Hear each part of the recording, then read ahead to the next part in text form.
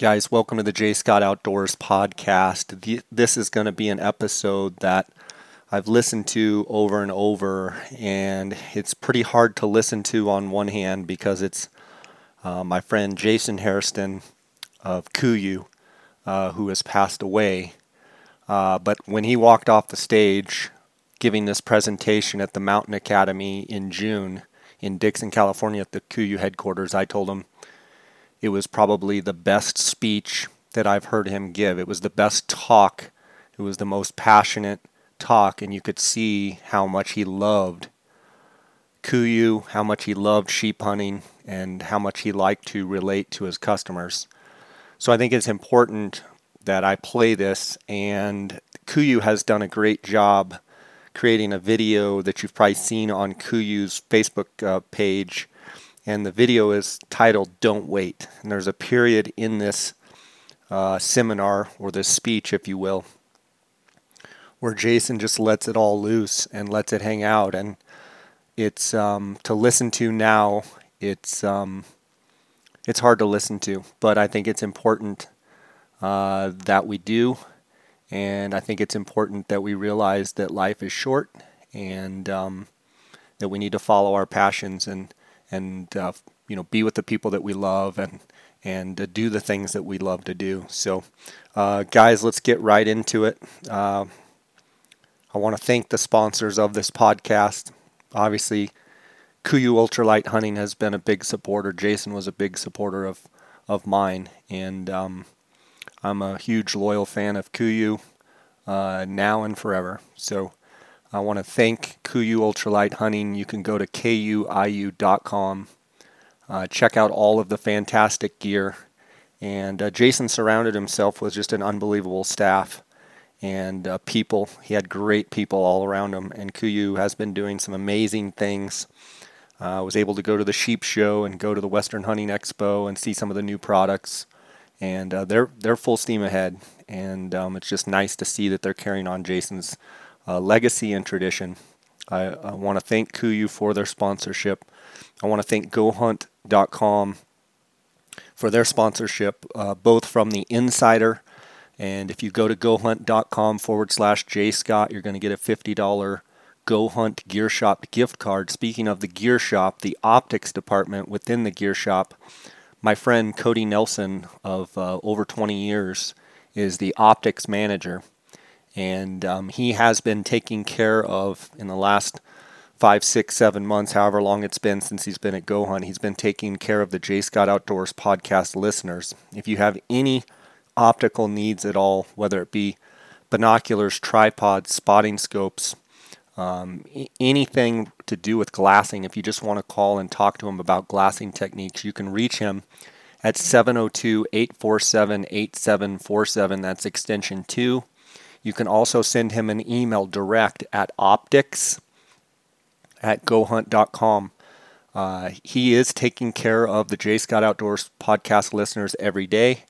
Make sure you mention me, and you're going to get a good deal. I also want to thank phonescope.com. Use the JScott19 promo code. You're going to get a 10% discount. I also want to thank CanyonCoolers.com, based right out of Flagstaff, Arizona. Use the JScott19 promo code. You're going to get a 10% discount. And then OnXMaps.com. Guys, if you use the JScott19 promo code, you're going to get a 20% discount there at OnX Maps. I use OnX Maps every day when I'm out in the field. I even used it down in Mexico. Now, down in Mexico, the topos weren't available, but you could use the aerials, and I was able to go in Google Earth and also on the desktop portion of OnX Maps put all my roads, water holes, glassing points, etc. on the ranches. So when I was down there, I was easily able to navigate across the landscape on all the different ranches that I have down there. But stateside, you've got the full-blown topo. You can switch back and forth between the hybrid, between the satellite and the topo, then the hybrid mode. You can use the breadcrumb feature to see where you've been. There's a line distance measure feature. There's all kinds of features. You can text a waypoint to your buddy and say, hey, my buck's right here, or hey, come meet me right here. It's a pretty sweet tool. You can also use those maps offline. Use the JScott19 promo code at onxmaps.com. Save 20%. Guys, this is an important piece here to listen to. I think Jason has a lot of nuggets right here, and I think we can all appreciate the words that are in this message. So thanks for your support. Let's get right to it. We're at the last seminar. Those of you that have stayed, I really appreciate it. I know it's getting hot, and we've been doing this for a long time. I put myself last, figured if I bring these guests in and no one stays, my feelings wouldn't get as hurt. So those of you still here, thank you very much. We appreciate it. So I want to take the time to talk about sheep hunting. I get a lot of people that ask me, why sheep? Why not mule deer? Why not elk? Why is sheep so important to you? And for me personally, I do love elk hunting, do love mule deer hunting. I love all the different types of hunting I'm able to do. But sheep hunting is just unique and for a lot of different reasons. I look at it as it's a true test. For me as a hunter, it's a true test of my mind, my body, a lot of times my soul, and gear. There's a lot that you have, if you really want to go sheep hunting, and you really want to have a great experience and maximize that opportunity of a sheep hunt, there's a lot that goes to it, in my opinion. I've been fortunate enough through this business to do a lot of sheep hunts and kind of categorize sheep hunts in two different aspects. The bighorn hunts, for Rocky Mountain bighorn or desert bighorn, are a lot different than a stone sheep or a Dall sheep hunt. Really what I'm going to talk about today are hunting Dall sheep and stone sheep.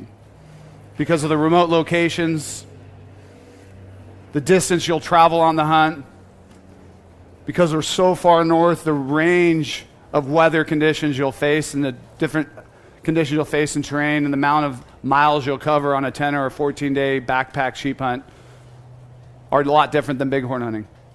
All of them are great. But what I love about hunting up north, it's truly a test of for me, as being a hunter and being a mountain hunter. There's nothing that will test yourself like a sheep hunt. Something I really like about it is the amount of preparation that I do for a sheep hunt. It's something I work on almost every single day in preparation for my next sheep hunt. Whether it's training, whether it's testing gear, whether it's testing food, designing and developing new products to solve problems for sheep hunting, and then go testing them out in the field. There's a lot of reward that comes to that. One of the things that really try to do with our customers, because I run into guys coming and going from sheep hunting. There's a lot of travel hubs when you go sheep hunting. If you're hunting in the Yukon, you're going to go through Whitehorse. If you go to Northwest Territories, the northern section of it, you go through Norman Wells. So you end up meeting a lot of guys. At base camp, you meet sheep hunters coming and going from hunts. And I meet so many guys coming back from their first sheep hunt saying, I just wish I knew. I wish I knew what I was really getting into. I wish I knew what gear and product I needed to bring. I wish I knew that I needed to be in better shape. And for a lot of these guys, they save their entire life. I mean, a sheep hunt, for me, as a time I was a little kid, that was my biggest dream. Like, I hope I can get to go sheep hunting someday. It's hard to do. It's expensive. It's long ways to travel. There's a lot invested that goes into a sheep hunt. And so what I love to do with our customers is share everything I've learned over my lifetime of backpack hunting and sheep hunting to make sure you guys get the most out of maybe it's a once-in-a-lifetime sheep hunt. That you don't be that guy going, I wish I knew. And Brenda's done a great job of building our guide and outfitter program. And we've got the best guides in the world, the best sheep guides in the world in our program. And we try to talk to them. We're like, you guys, you need to do a better job of educating your clients of exactly what they need for their sheep hunt. Instead of this gear list that you give them that says bring a warm jacket, a good set of boots, and some rain gear.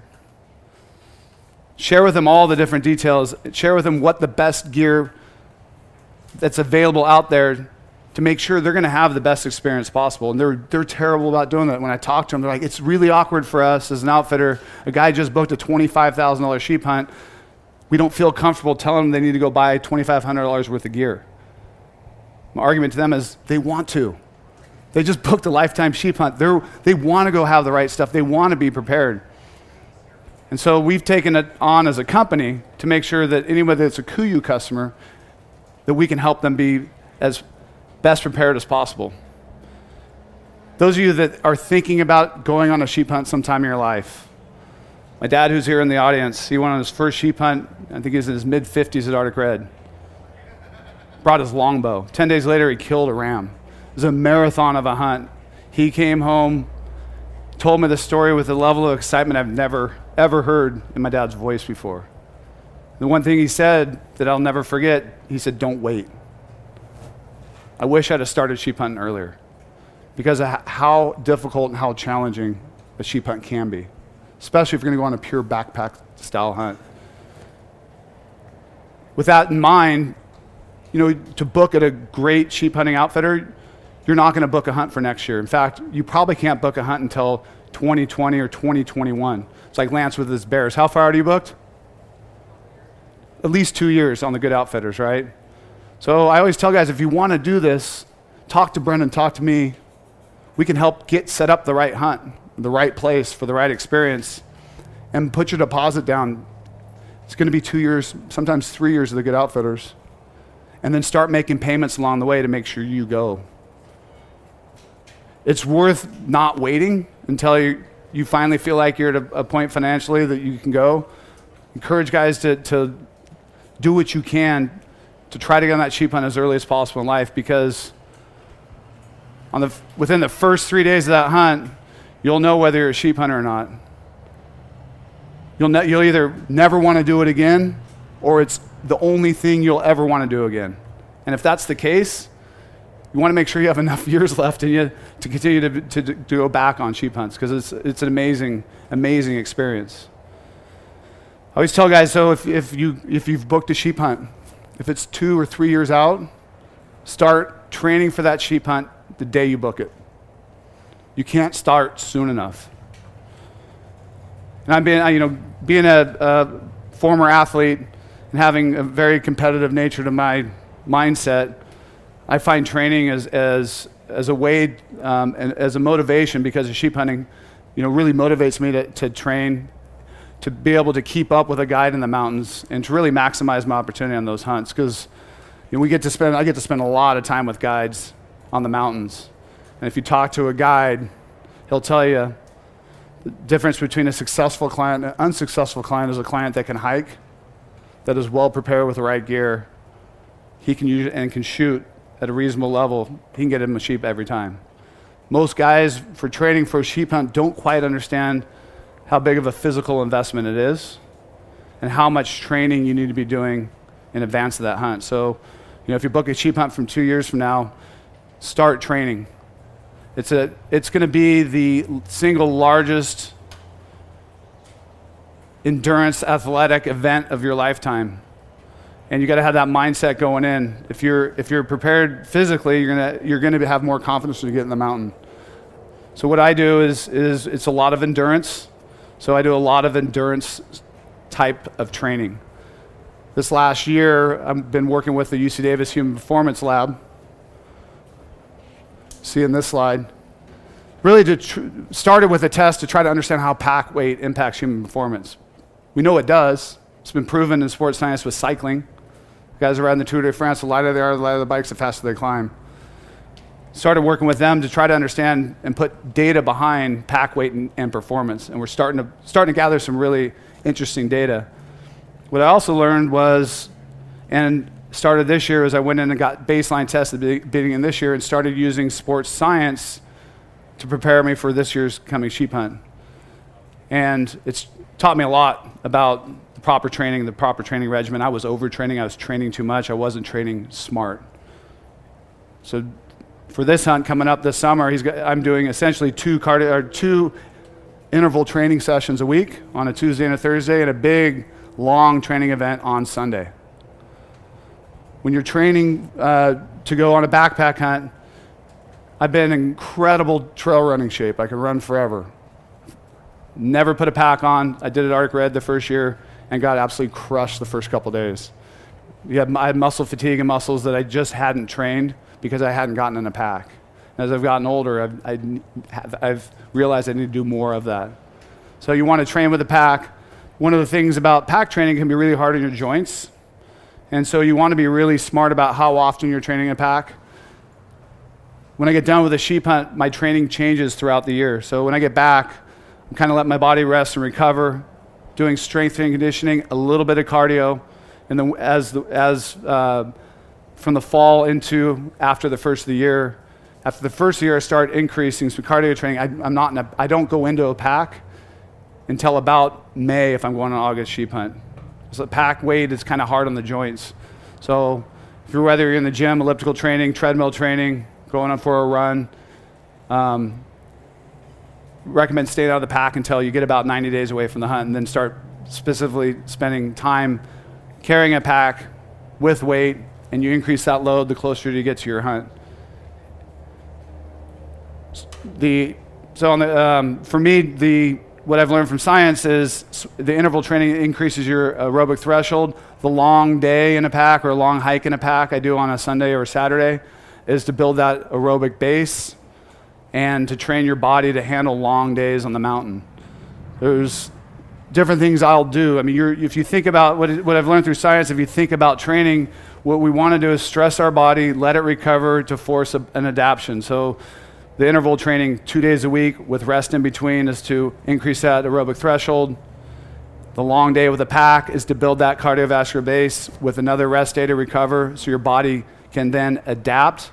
And what I've noticed from going from 5 to 6 days a week in cardio training to 3 days a week now, based on science, is every week I'm making significant gains. This time last year, going into my sheep hunt, I had plateaued. I wasn't making gains because I was doing too much and cardio too often. My body wasn't able to rest and recover. So there's great information out there on the internet. When I get done with my protocol this year, I will be putting out my workout program, be able to share the results on YouTube and on our website, and be able to share the data of the success of doing this. But I can tell you it's made a massive difference for me. So you don't want to wait, and you want a good plan around preparing for a sheep hunt physically. One of the things that no one talks about on sheep hunts is food. And I've had it both ways on guided hunts. I've had it where you wake up in the morning, you're given a bowl of Frosted Flakes with powdered milk for breakfast, 4 candy bars, and you split a dehydrated dinner with potato flakes in it. Up with Kelly Hogan when he ran Arctic Red. And literally over that 10-day period, I was starving to death. I wasn't taking enough calories, wasn't taking enough nutrition, and really suffered the second half of that trip. I've also had it when you show up and you've gone through and you've counted all your grams, you got your pack as light as possible, and then the guide turns around and hands you your food bag for the week and it weighs 40 pounds. It's the single heaviest item you're going to put in your pack is your food. And I don't think anyone talks about it enough on a backpack hunt, especially on a sheep hunt up north. Outfitter will tell you, we got food covered. Question is, do they? And is it the right food? So you're about to go into a aerobic activity, the single hardest one you've ever done in your life, and you're relying on somebody else to pack the fuel for that event. Your body typically is food you've never eaten, food your body hasn't been training on, and it can cause all sorts of issues. A high sugar, high carbohydrate diet, a lot of candy bars, a lot of trail bars, they're high in carbohydrates, high in sugar. When you live on those things day in and day out on a sheep hunt, it ends up turning your stomach, you end up losing your appetite, and you end up not wanting to eat, not taking enough calories. If you think about food and you think about calorie expenditure on these hunts, you'll burn between 1,000 to 2,000 calories an hour climbing with a pack. At higher elevations, you can even do more than that. So just run the math on that over a 10 or 12-hour day. You're burning an immense amount of calories. You're forcing your body into a huge calorie deficit. And so that food that you do bring in needs to be the right food, because you can't carry just an infinite amount of food. It weighs too much. So I always bring my own food on my sheep hunt because I think it's that critical and that important. I don't want to be underpacked. I don't want to be overpacked. And I want to make sure the food I bring, I've eaten, I've tested, I've trained on it, and my body likes it. Because if it doesn't taste good when you eat it at home, it's going to taste worse on the mountain. When you're exhausted and you got some bar that says you're eating it because it's really nutritional, but you want to throw up, or you just kind of have to force it down, don't bring it. Bring food that tastes good, food that you like. I've also learned over the years, instead of just bringing a diet of Cliff Bars and Power Bars, I'm better off kind of putting a menu together with more whole foods. Really focus on high fat content and calories per ounce. And I break it down in a spreadsheet every year.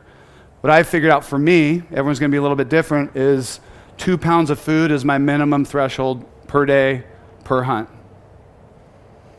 So if I'm going on a 5-day hunt, I'm 10 pounds of food. I'm going on a 14-day hunt, we're looking at 28 pounds of food. And I weigh every single day to make sure that I've got at least 2 pounds of food, and I'm not carrying 3 pounds of food per bag. And then I'll look at every label of every item that's going to go in that food bag and make sure it's got really high calories per ounce. Almonds and nuts are 180 to 190 calories per ounce. And my goal is to have 130 to 140 calories per ounce on average of what I'm taking for food. Last year, I got the highest calories I was able to put together on a menu for 2 pounds, and that was 4,365 calories per day is what I was able to bring with 2 pounds of food. Is it enough? No. Obviously, I'm burning up those calories in an hour between the first and third hour of the day, but it's enough to get by. It's enough to not feel bad if you have the right food and you have the right food content. What I've learned is cheeses are great, high calories, high fat. For breakfast, I'm doing a dehydrated Mountain House breakfast with cheese in it. Breakfast skillet's great. The eggs stay with you a long time. And then every day, I've got a food bag packed for that day. It's in a Ziploc, and that's going to have a range of almonds, sticks of cheese. Sometimes I'll pack a bagel with peanut butter. Peanut butter is another great thing, high calories per ounce. Pro bars I like, high calories per ounce. For a bar, they're not too sweet, not too much sugar, and too many carbohydrates. And then dinner, we're doing another Mountain House dehydrated dinner. People have asked me a lot, like, why Mountain House versus other options? I've tried other options. Mountain House just always tastes the best. And I've tried some other options that have upset my stomach. I choose Mountain House. There's other options out there. So food, I think, is critical. It's important. And making sure that you know what's going to go in your body for that event. A couple other items that the outfitter will tell you they have covered that I don't ever trust is they'll have a tent for you. Problem is, you don't know the tent you're getting. You don't know who used it before. You don't know whether it leaks. And they're never buying the good tents because they go through them so often. So the tent's typically very heavy. I bring my own tent because I don't like sleeping with somebody else. I enjoy hunting with my guide. I don't want to sleep with them. Whether they snore, whether they move around at night, if you get weathered in, it's just nice having your own space. And I like bringing my own tent because I know it's the right tent for what I like and how I like to hunt. Doesn't leak. And I want to obviously focus on reducing weight. So as I'm setting my stuff up for a sheep hunt, I'm trying to control all the variables I can control. Because if I do that, I've learned that I have a better experience that I can control when I'm in the mountains because there's so many variables you can't. So food, any of the equipment the guide or outfitter would supply that I feel like I'd probably bring a better option, bring it. The other thing I do for all my hunts, I'd make a food list and then also make a gear list. A lot of times, guys, I've been asked, like, you make the gear list, you don't forget something. I make the gear list, I don't put too much stuff in my pack. And also to make sure you don't forget something, but I think the thing that people forget is the gear list is keep you from overpacking. Because it's really easy to do as you're getting that thing put together. It's like, it'd be nice to have that extra set of pants, or, that other jacket would be kind of nice to have. I think I might need it. If you do your research and you buy the right gear and you put together the right gear list, it'll save you a ton of weight. And this can be important when you're on a long backpack hunt for sheep. And on my gear list, what I've discovered over the years is I don't need nearly as much stuff as I thought I did in the past. And every time I leave a hunt, I pull up my gear list on the flight home and I go through and I make notes of what I brought, what worked well, what I didn't use. And I've been able to whittle that gear list all the way down to when I'm leaving on a backpack hunt for sheep, 14 days, 10 days, my pack weight is under 13 pounds. And that includes my backpack, my tent, my sleeping bag, my sleeping pad, any extra clothes that I'm going to bring. Essentially everything but food, my weapon, and if I'm going to bring optics. And people are like, that's crazy. You can't, how do you get that light? And it's really just years and years of doing this and realizing you don't need an extra set of pants. Just bring one really good set of pants. You don't need a whole bunch extra this or a whole bunch of backup that because you just end up not using it. And so it's, build a comprehensive and a great gear list. We'll help you with that. We have gear lists we'll provide you. I've got a gear list I'll send you. I'll be building a new gear list for this upcoming sheep hunt that we'll share on our website. If you email in, we can send it to you. But it's really, really important. And focusing on, the other thing is you're thinking about product is, that I do, is how do you maximize the product that you have? Is there dual purpose? And if that dual purpose can save weight, I'll do that. So for a good example of that is my sleeping bag. If I'm hunting in temperatures that could drop into the 20s, or a bag choice that normally you'd kind of take, you should bring that 15-degree sleeping bag, I'll bring the 30. But then I've got my super down jacket, I've got my super down pants with me. I'll sleep in my clothes. I'll sometimes sleep in my complete layering system if that temperature drops, so I can take a 30-degree bag versus a 15 or a 0 and save 1 pound to 2 pounds on my sleeping bag. Our meat bags that we sell now, the zip top ones, great for food storage. When you fill them up with meat, you're done with your hunt. So you can get rid of the food. The bags now have dual purpose. They make a great pillow as well.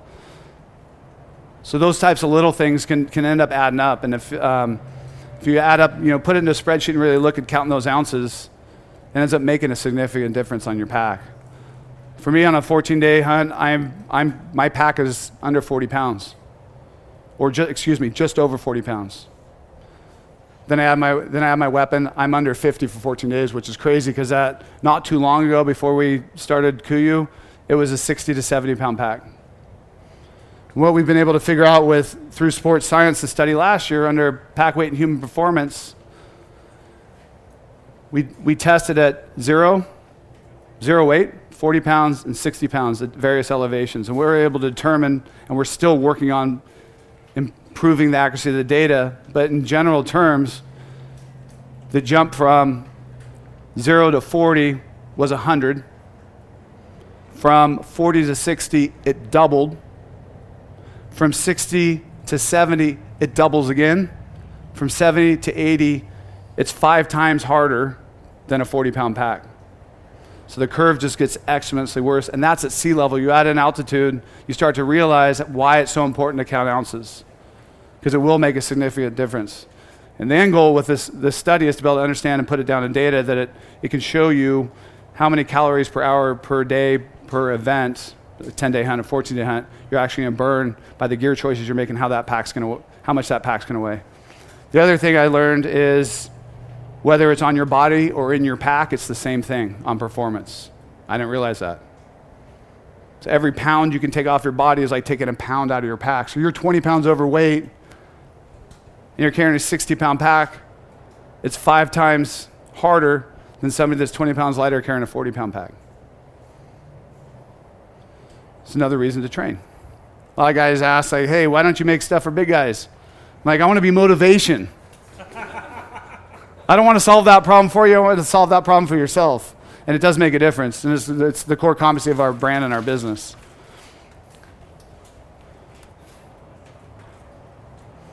I'm terrible with slides. I never do them. So,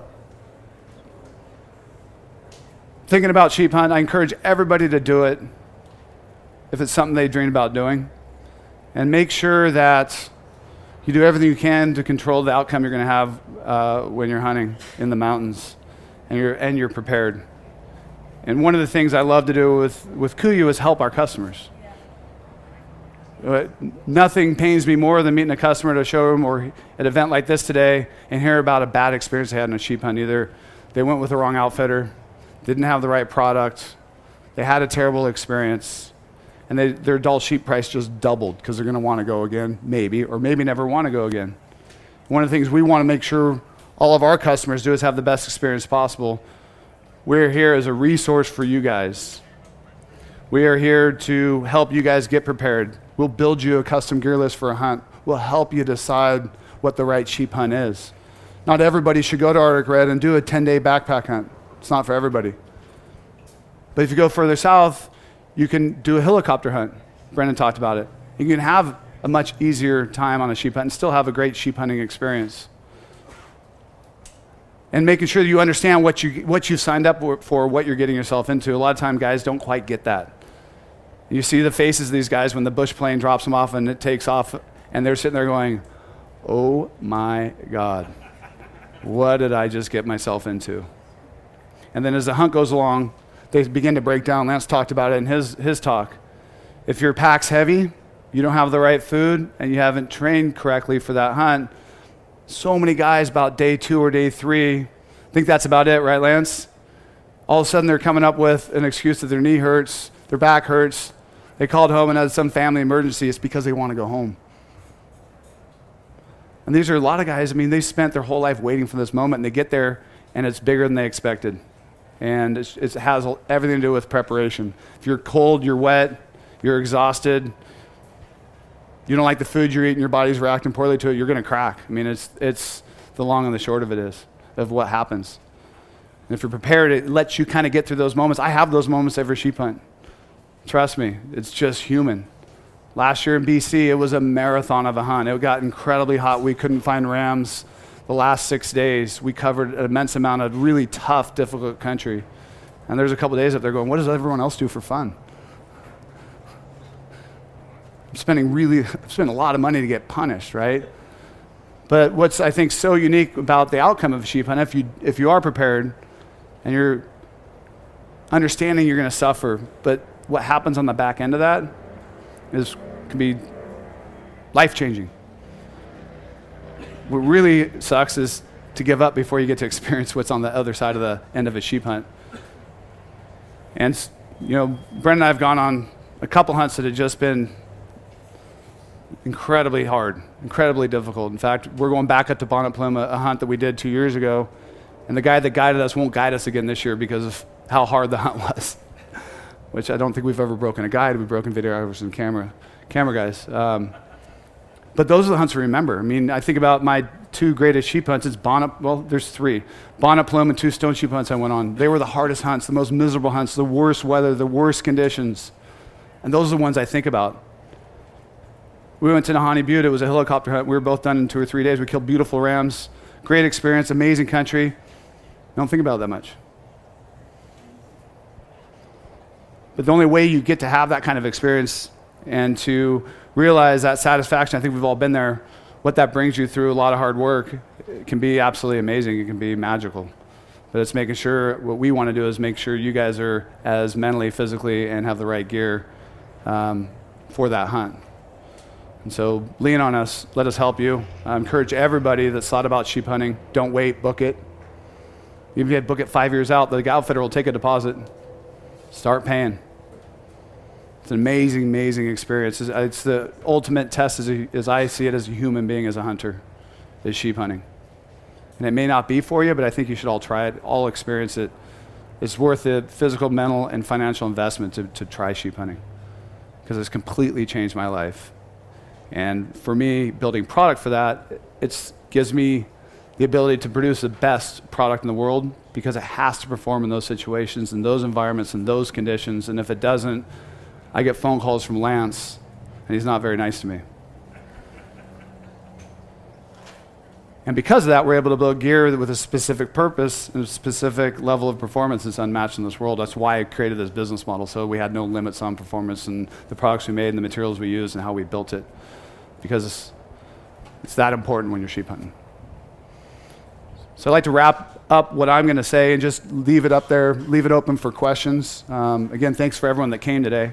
It's been an amazing event, huge success, great turnout. The response seems like it's been incredibly positive. So I want to say thanks for those of you that may be leaving. But I'd like to take time just to answer questions about sheep hunting, gear, product, or any other questions you guys may have. You mentioned, what kind of cheese do you eat that doesn't go bad without... Cheese doesn't need to be refrigerated. I don't know if you know that. Most people don't. I didn't. But you can get cheese sticks. You can get individual cheese in packets that's got a wrap around it. If you just take sliced cheese and put it in a Ziploc bag, it gets greasy and gross. If you put layers together, they get smashed together. So I'll buy individual packaged single cheese, whether it's sticks or flat cheese. But cheddar is mostly what I bring. So the question is, what kind of electrolytes or liquid supplements do I bring? Good question. So I do bring an electrolyte replacement drink, or I bring a tablet. There's great choices out there. I prefer Nuun, N-U-N-N. Used it for years. I know Wilderness Athlete makes a great one. There's some other companies out there that make a great one. I drink a cup of electrolyte drink at night before I go to bed. It helps with cramping. Gets the electrolytes back in my system. I've noticed a difference from doing that. Good question. You're training your 2 days with the pack that aren't your long days. Yep. How much is in that pack and how far you go? So my non-long days they're interval days. Okay. So interval training is as hard as you can go for a period of time with rest.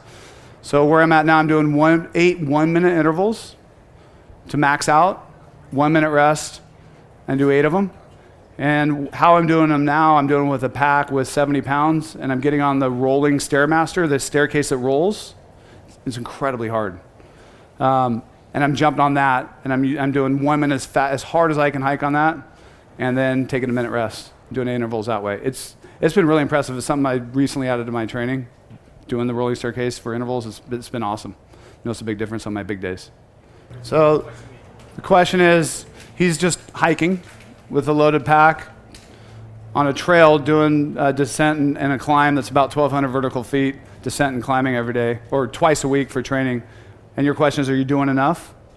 Should I be putting more weight on the front, starting, or should I? More weight on the front or starting or move? I recommend starting at a lower weight, and you're going to build yourself up to it. One of the things you can do by adding weight too much early, you're going to get tendinitis.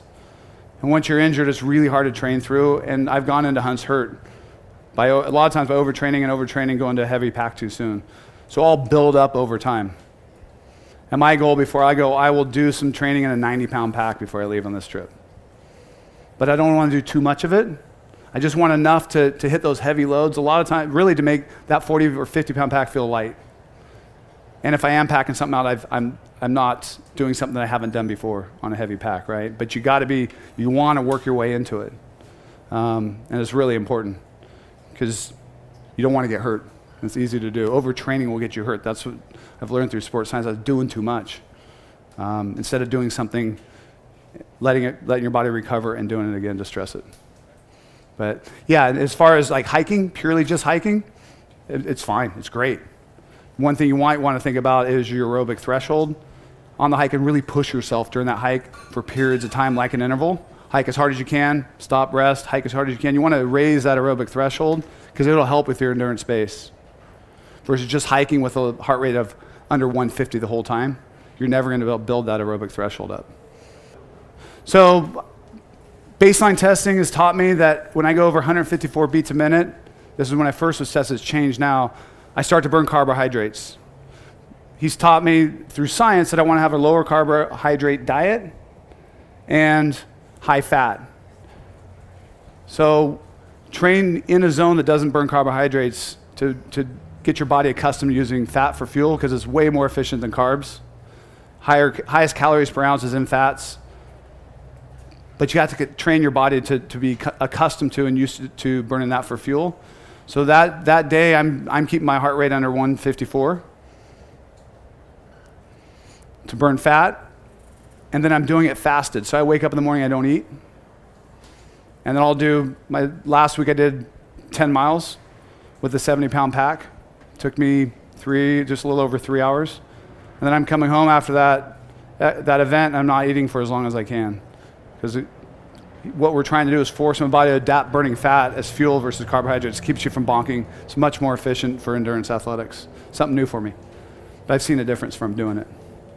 Does that answer your question? And then I am building up. I didn't start at 3 hours. I didn't start with 70. I started an hour and a half, 2 hours, because when you're training with no fuel, it's hard at first. Your body hates it. It wants carbs. It wants sugars, right? Sure. So questions about water. It's from Nevada. Water's important, I agree. Hydration's important. And what do I do about it on a sheep hunt? So On northern sheep hunts, water is really not an issue most of the time. In fact, last year's hunt up in BC, we were way high on the mountains. It's the first time water was kind of an issue.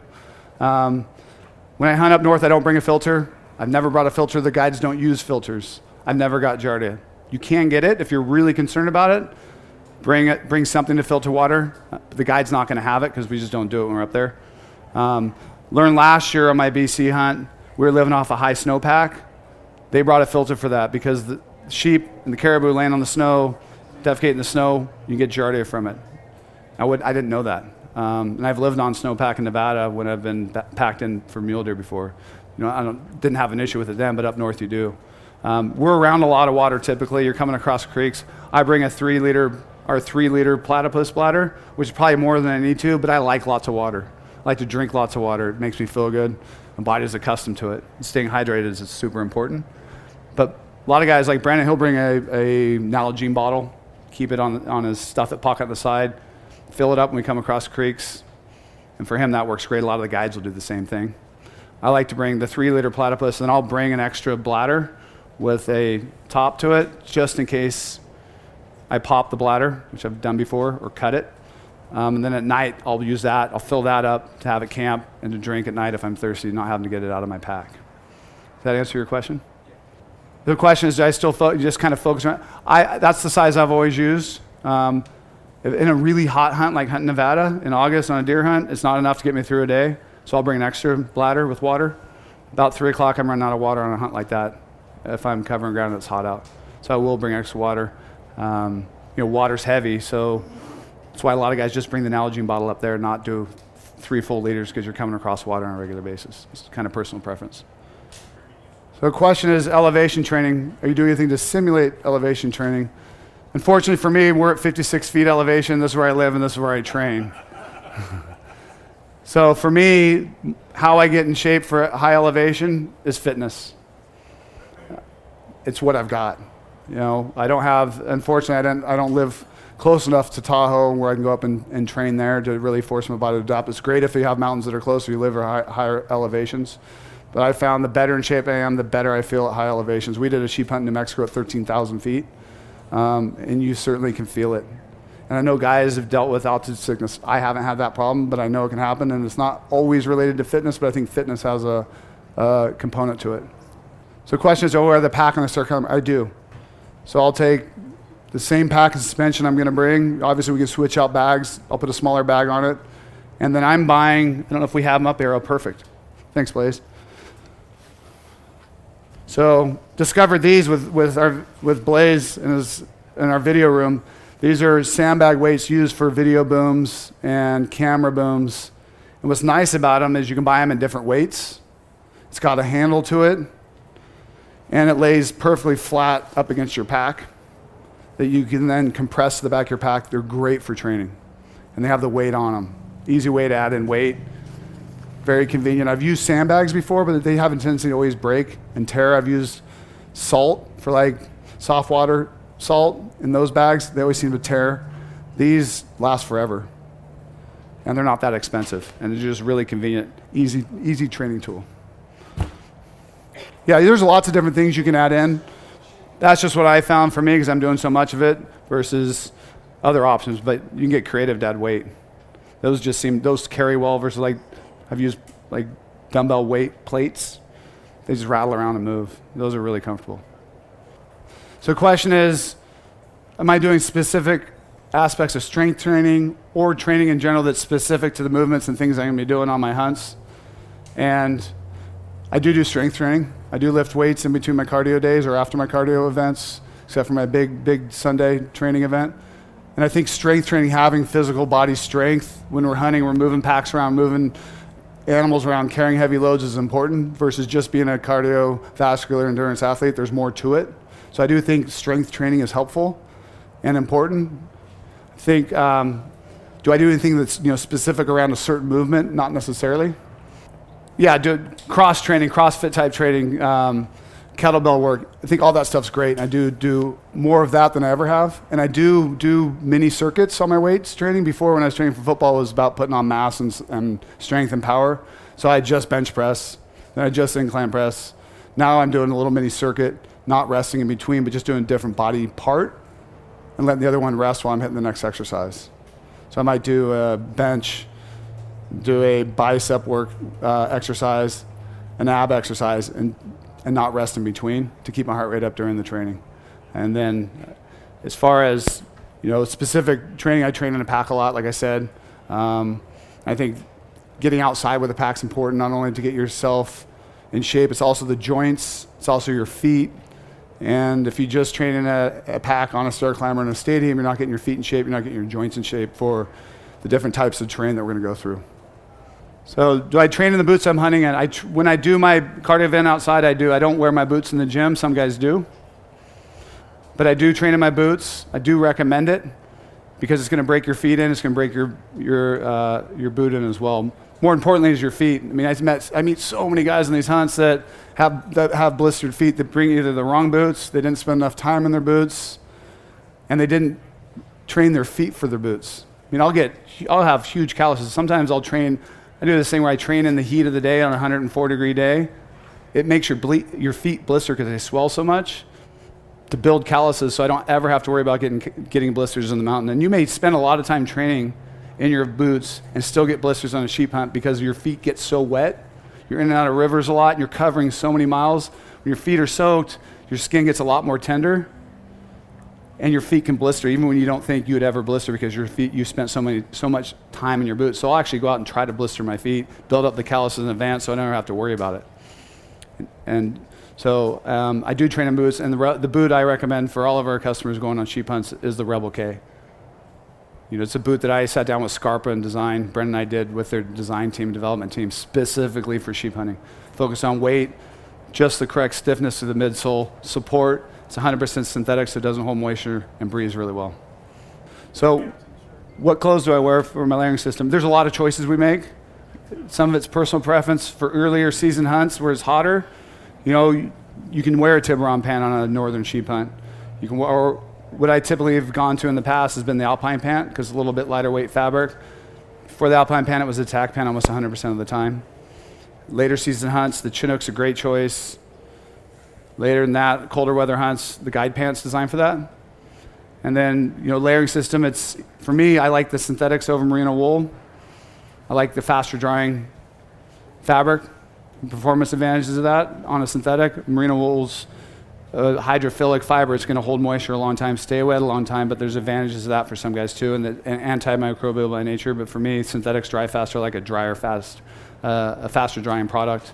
And as far as my main kit, what I'm wearing, the only backup clothes I'll bring besides my main kit are an extra base layer shirt, one extra pair of socks, an extra pair of boxers. I don't bring an extra pair of pants. I don't bring an extra jacket. You don't need it if you buy the right stuff. And so that's where, a gear list we help put together, we'll do that for guys. Question in the back. So are you in ketosis?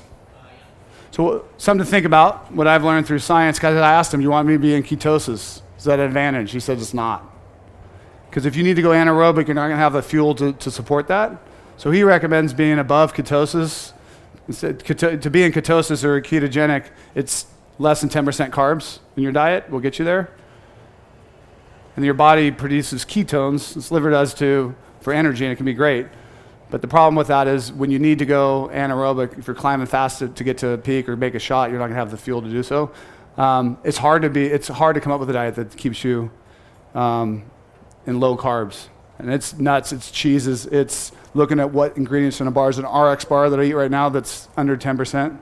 It's really good, all natural, clean. Pro bars are a little bit above that, but it's being creative. All right, I got time for one more, is that right? One more question. So the trajectory of KUIU from 5 years ago to where we are today, and where's KUIU going to be in the next 5 years? It's a great question. Standing here today, I wouldn't imagine we're where we are today 5 years ago. When I came up with this crazy idea 7 years ago when we launched it, I had no idea it was going to do what it did at the beginning. Because the business model was new, how we were going to market was new. Who would buy product from a company with a name no one can pronounce? Right? And product that never touched field and tried on. So every day is amazing to see where it's come. Where I see it in 5 years, where we are with our supply chain, Toray, some of the other material manufacturers, and we're now truly recognized as the global leader of technical apparel and equipment innovation. No one in the outdoor industry is making the stuff we are. They can't afford to. Retail model doesn't allow it. We're now getting people coming to us with ideas, with new materials, new designs. Our focus always, and why we tagged it ultralight hunting, because weight does matter, and it always gives us a reason to be working towards on our product. Is if we can reduce weight, we can increase performance using design, materials, technologies, we're going to do it. We're going to test it, and if it works, we're going to sell it to our customers. And so I see us continue to push the bar further on technical apparel and gear, and then also other aspects, other problems we can solve for our customer base in their lives. Traveling up north, luggage with the Take-Who bags. Training and fitness, we have a training line coming out. We can build the best training products ever created at a price that no one can deliver them at. And we're going to do that with fitness. See more lifestyle, solid stuff, filling up more of our customers' closets. And then the other thing you'll see is our specialty shop here in Dixon, the response in customers' response to getting really high quality service at a retailer that they don't get anymore, true expertise. I want to expand that. I want to bring KUIU specialty shops to more customers throughout the United States and eventually throughout the world, because there's so much value out there that customers can learn to make sure they're going to have the best experience and get the right product. I want to be able to do that for more customers. And we have a pretty narrow focus on who we are and what we do, and that's going to stay that way. People ask for waterfowl, they ask for upland, they ask for whitetails. We could do that. We do all of it. We probably do it better than what's out there. But I just want to do this. This is my love, right? I can make a massive difference for a customer on a sheep hunt. I don't know how big of a difference I can make for somebody shooting ducks in the marsh. Truly, on a performance advantage. And that's why I just want to do this. It's what I know, it's what I love, and we can make a big difference. And that's what we get satisfaction from. When a guy goes on a sheep hunt, it's like, I never felt better. I never was drier, never was warmer. Lance coming back and customers with amazing experiences that they wouldn't have had without KUIU. That's awesome. And that's what excites me. One of the things you never have to worry about is us never wanting to push the bar of what's possible. I think it's everybody in our team and everybody at KUIU just loves what they do. I love what I do. And I'm fascinated how to make it better every day. I'm relentless about it. I'm super competitive. So more of what we do. Just more of it. Thanks for the question. That was a good one. All right. We're going to wrap it up. Is there anyone else that has maybe one more question dying to ask? So with the synthetic sleep, So the question is, I fall in a river, my stuff's wet. Am I getting my sleeping bag with my stuff wet, or am I taking my clothes off? Wet clothes will kill you. well, I've seen on the internet with another company that said keep your clothes on, slide in your sleeping bag, and whips away. So it's true. His comment was putting your clothes in a sleeping bag will help dry it. It's true. And you have wet clothes, I'll put in the foot of my sleeping bag. It will dry it. Just say that not even take it off. And you can wear it dry in a sleeping bag and sleep in it. Just depends how wet I am. The conditions, there's a lot of variables to it of whether I would or whether I wouldn't. If I'm soaking wet, our stuff dries really fast. So I'd probably take it off, wring it out as dry as I could. I may put it back on and jump my sleeping bag depending on how cold it is. I may shove it in the bottom of my sleeping bag and can dry it that way. I guess a lot of it just depends on the situation, how cold it's going to get that night. My goal is not to fall in the river. But it does happen. I've done it. Yeah. And it's why we waterproof the down feathers. It's for those types of instances and those types of things you don't expect. If something does get wet, it does dry fast. That's why we don't buy elastic or fabrics with elastic. They don't dry fast. So it's important. But good question. All right. Let's get out of the heat. Thanks you guys for coming. Wonderful to have you. We'll be around for more questions. I'm honored. Thank you.